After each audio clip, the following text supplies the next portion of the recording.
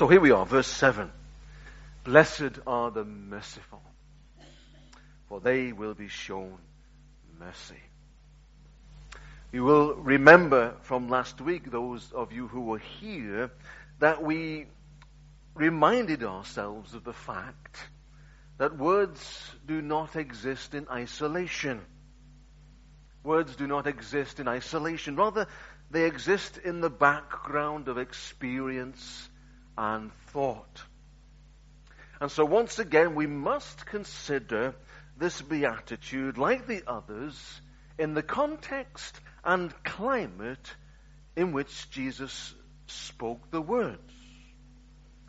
And friends, Jesus spoke these words in what was essentially a merciless environment.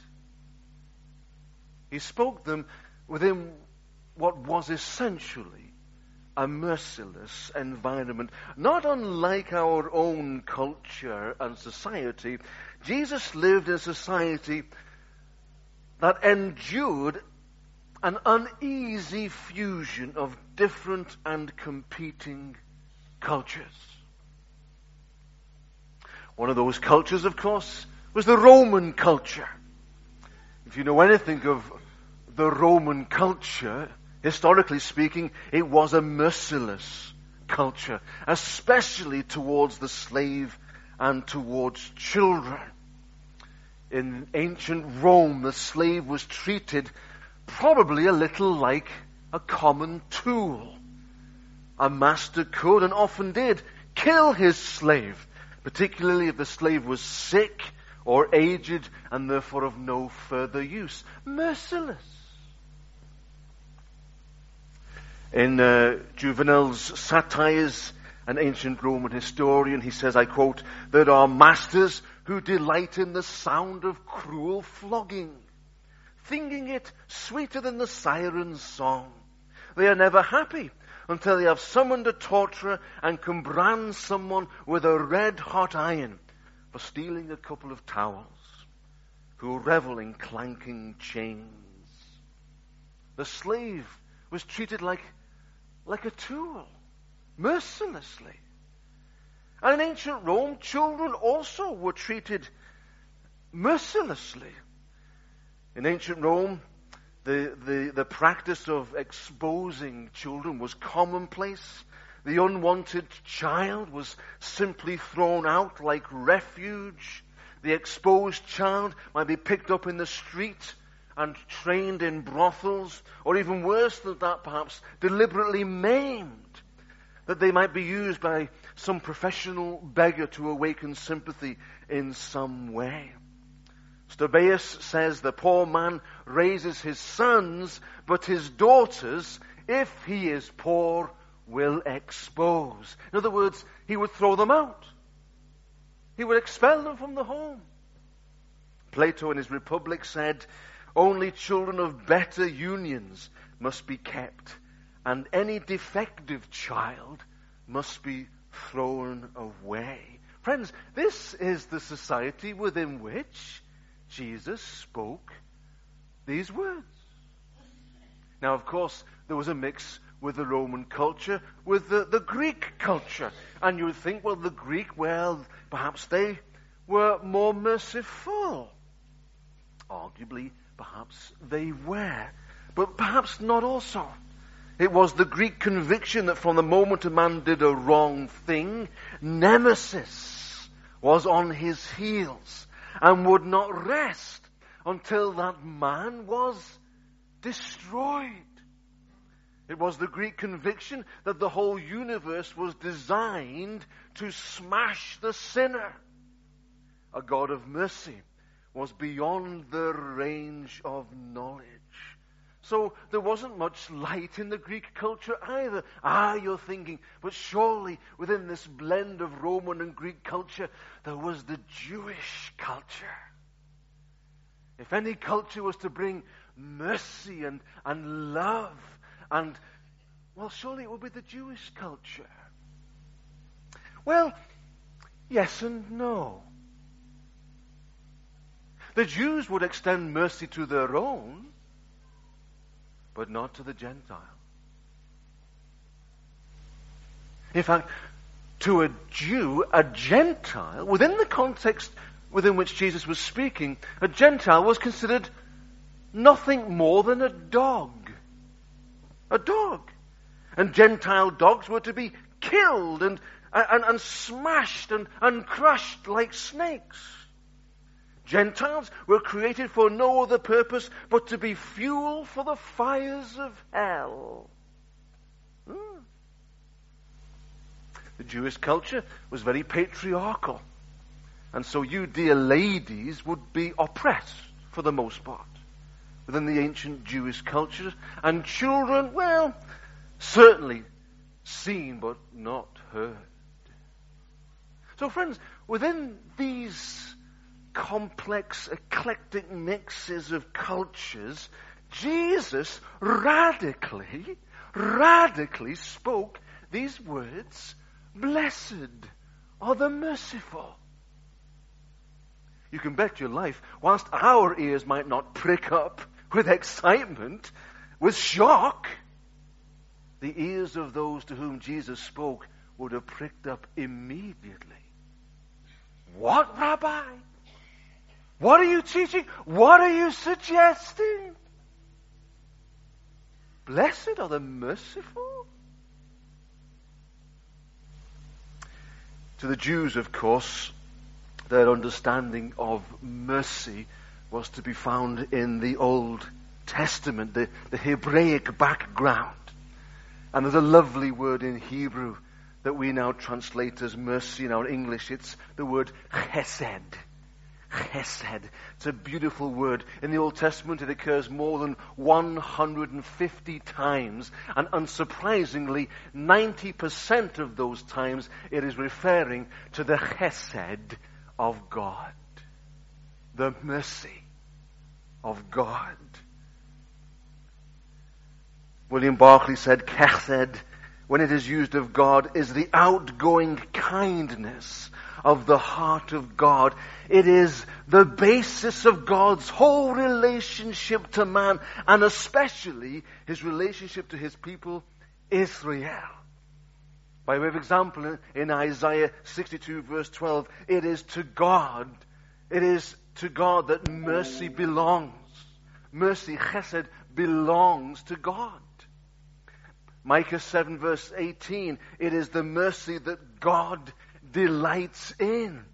In Psalm 36:5, Psalm 57:10, the mercy of God is so infinite that it reaches the heavens. Psalm 89 verses 1 and 2, the mercy of God is so enduring that it lasts forever. And here we have a theme that runs throughout the Old Testament. The mercy of God endureth forever. 1 Chronicles 16:34, 2 Chronicles 7 verse 3, Ezra 3:11, Psalm 106 verse 1, Psalm 107 verse 1, Psalm 138 verse 8, Jeremiah 33 verse 11. Are you with me? You writing them down? The chesed, the mercy of God endures forever. Now you would think, would you not, that a people, a culture, who understood this extraordinary mercy, who were the beneficiaries of this extraordinary mercy, would find it commonplace to extend mercy to others. But no. For what is natural in the heart of God, my friends, is certainly not natural within the heart of man. For Jeremiah says, does he not, in Jeremiah 17 verse 9, that the heart of man is deceitful above all things and beyond cure. Who can understand it? The loving, unfailing love and mercy of God. Oh, my friends, I could keep you here all day. The psalmist loves to use this word chesed. Psalm 86. He lifts up his soul to God because of God's plenteous mercy. Psalm 13, Psalm 52. The psalmist has trusted in God's chesed, God's mercy. Psalm 21, he knows that through the mercy of God, he will not be moved. Psalm 59, he sings of God's mercy, for God has been his defense in times of trouble. I can go on and on and on. The psalmist is consumed with the mercy of God. Hallelujah. Because the psalmist came to understand that it was because of God's mercy that he was the beneficiary of a love and a grace that he didn't deserve. Also, without getting into too much detail, whenever chesed is used in the Old Testament, it is linked also with the idea of truth, the dynamic of truth. Mercy and truth go hand in hand. Unsurprisingly, also 12 times in the Old Testament, when chesed is used of God's mercy, it's speaking about God's covenant relationship. God's made a promise, his covenant relationship to his people, that he might be merciful. And so to summarize a complicated dynamic, ostensibly, chesed is God's attitude towards his people.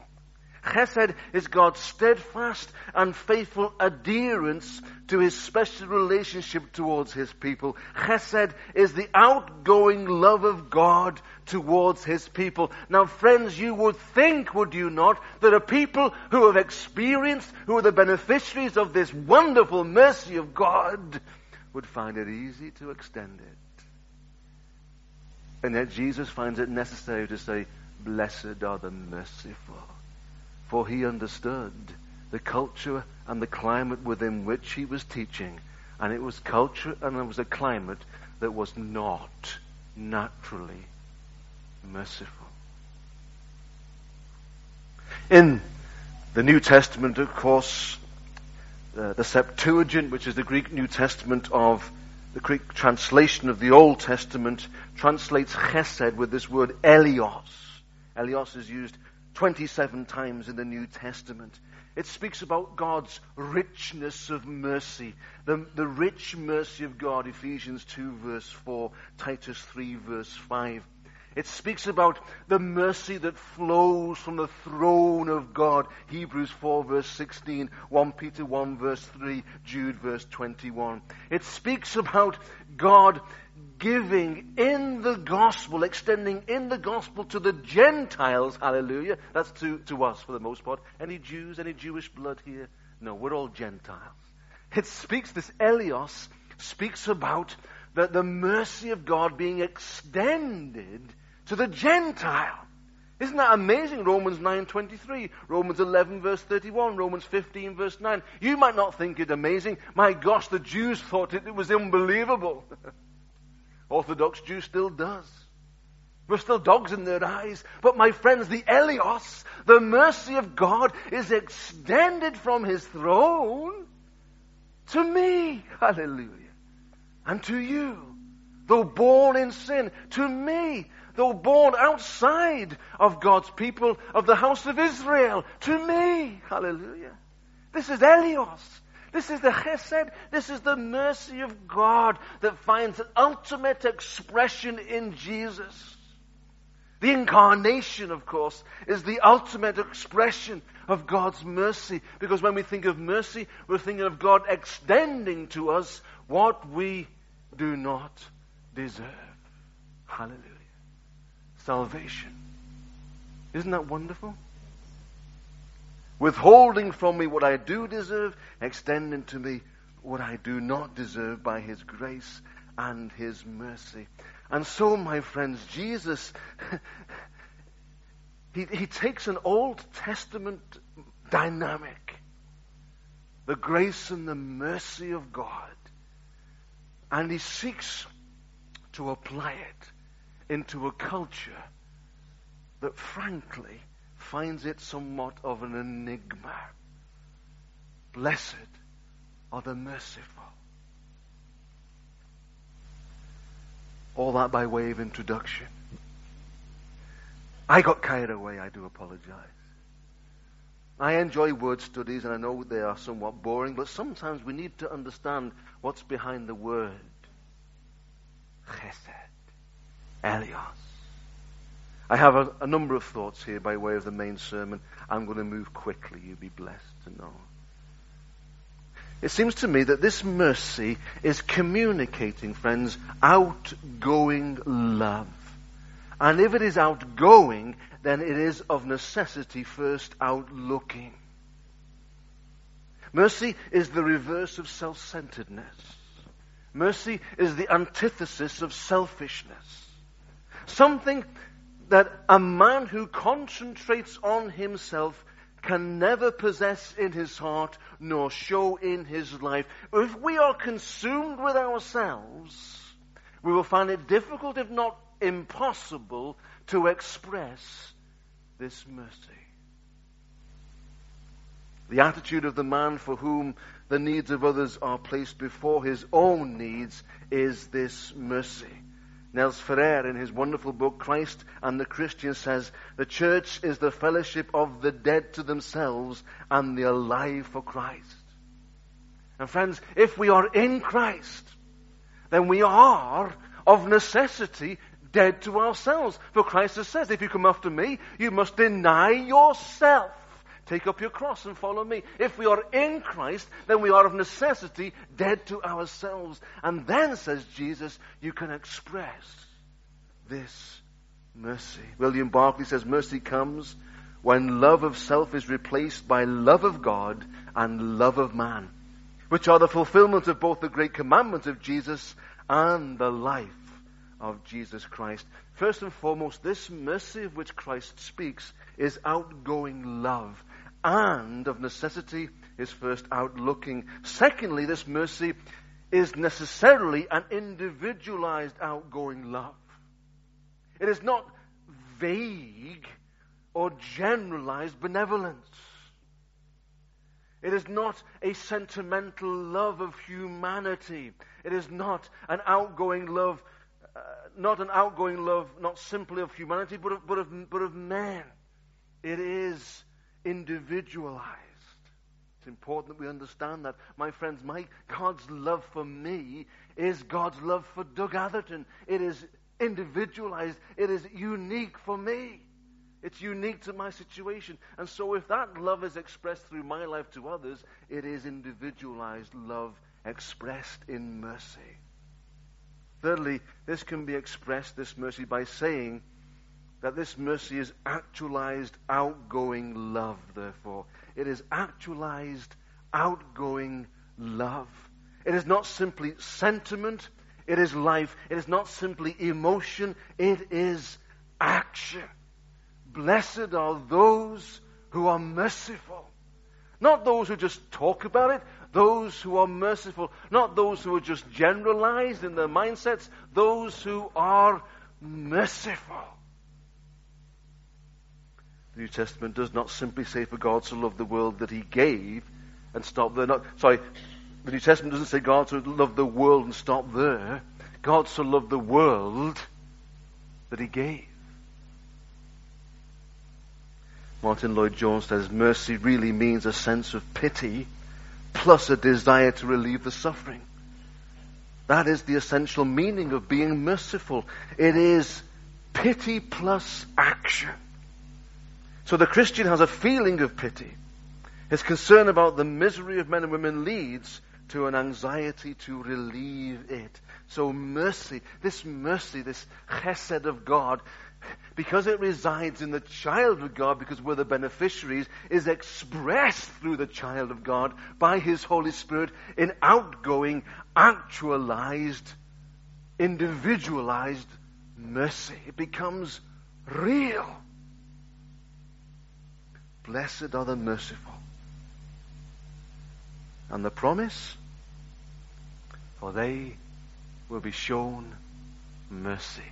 I love these Beatitudes because whilst in many ways they appear to be extraordinarily demanding, every one of them provide a wonderful promise for us to claim.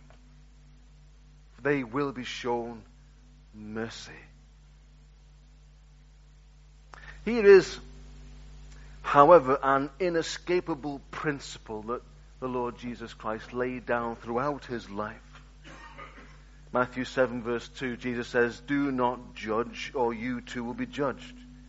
For in the same way as you judge others, you will be judged. And with the measure you use, it will be measured to you." Matthew 6:14, "For if you forgive men when they sin against you, your heavenly Father will also forgive you. But if you do not forgive men their sins, your Father will not forgive you your sins." James 2:12 through 13, "Speak and act as those who are going to be judged by the law that gives freedom, because judgment without mercy will be shown to anyone who has not been merciful." Judgment without mercy will be shown to anyone who has not been merciful. Mercy triumphs over judgment. And so here we have this principle that Jesus sought to lay down throughout his life, that's at the very heart of the chesed, the elios, the mercy of God. Just as we are the wonderful recipients and beneficiaries of the mercy of God in Christ, then it is incumbent upon us. In fact, the throne of God expects mercy of us.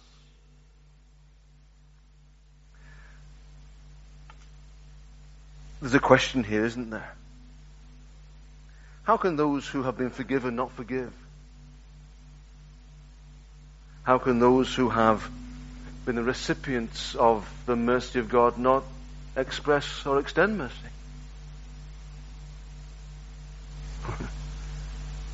It's nonsense, isn't it? And that's what Jesus is teaching here. As a man, as a person judges, so will they be judged. As a person treats their fellow person, so they will be treated by God. The practice of mercy, says William Barclay, is that which unites us with God. The failure in mercy is that which separates us from God. And so the ending of this beatitude is promise and warning at the same time. I guess it is. The ending of this beatitude is promise, hallelujah, and warning at the same time. My friends, for me not to forgive those who sin against me is to burn the very bridge upon which I stand. Stupid, you say? Absolutely.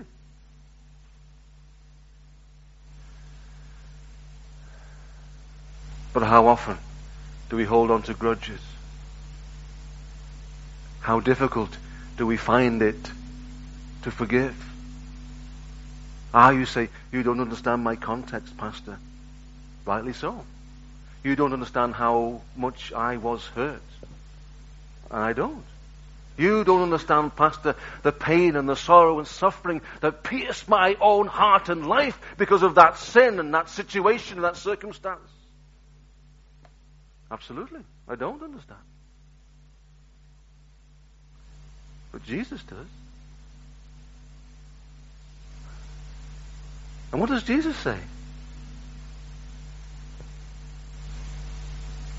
Forgive. Forgive as I have forgiven you. How many times, Lord? How many times? 7 times? That person thought that he was being spiritual. 7 times? I tell you, 70 times, sir. In other words, you just keep on forgiving. And you just keep on forgiving. And you just keep on forgiving. That cuts across our humanity, doesn't it? Because we're hurting. And our humanity says, well, I want my vengeance. I want to get back at them. I want them to know how much I'm hurting. I want them to know. And Jesus says, don't worry, vengeance is mine. Vengeance is mine. Payday, ultimately, they will give an account to me. You just forgive. Forgive. And keep on forgiving. My friends, we are in the Lord Jesus Christ, the beneficiaries of the chesed, the wonderful mercy of God that's mingled with his truth and accompanied, married to his covenant promise of salvation, the chesed of God. How wonderful. Jesus, therefore, expects us also to forgive. Blessed are the merciful, for they will be shown mercy.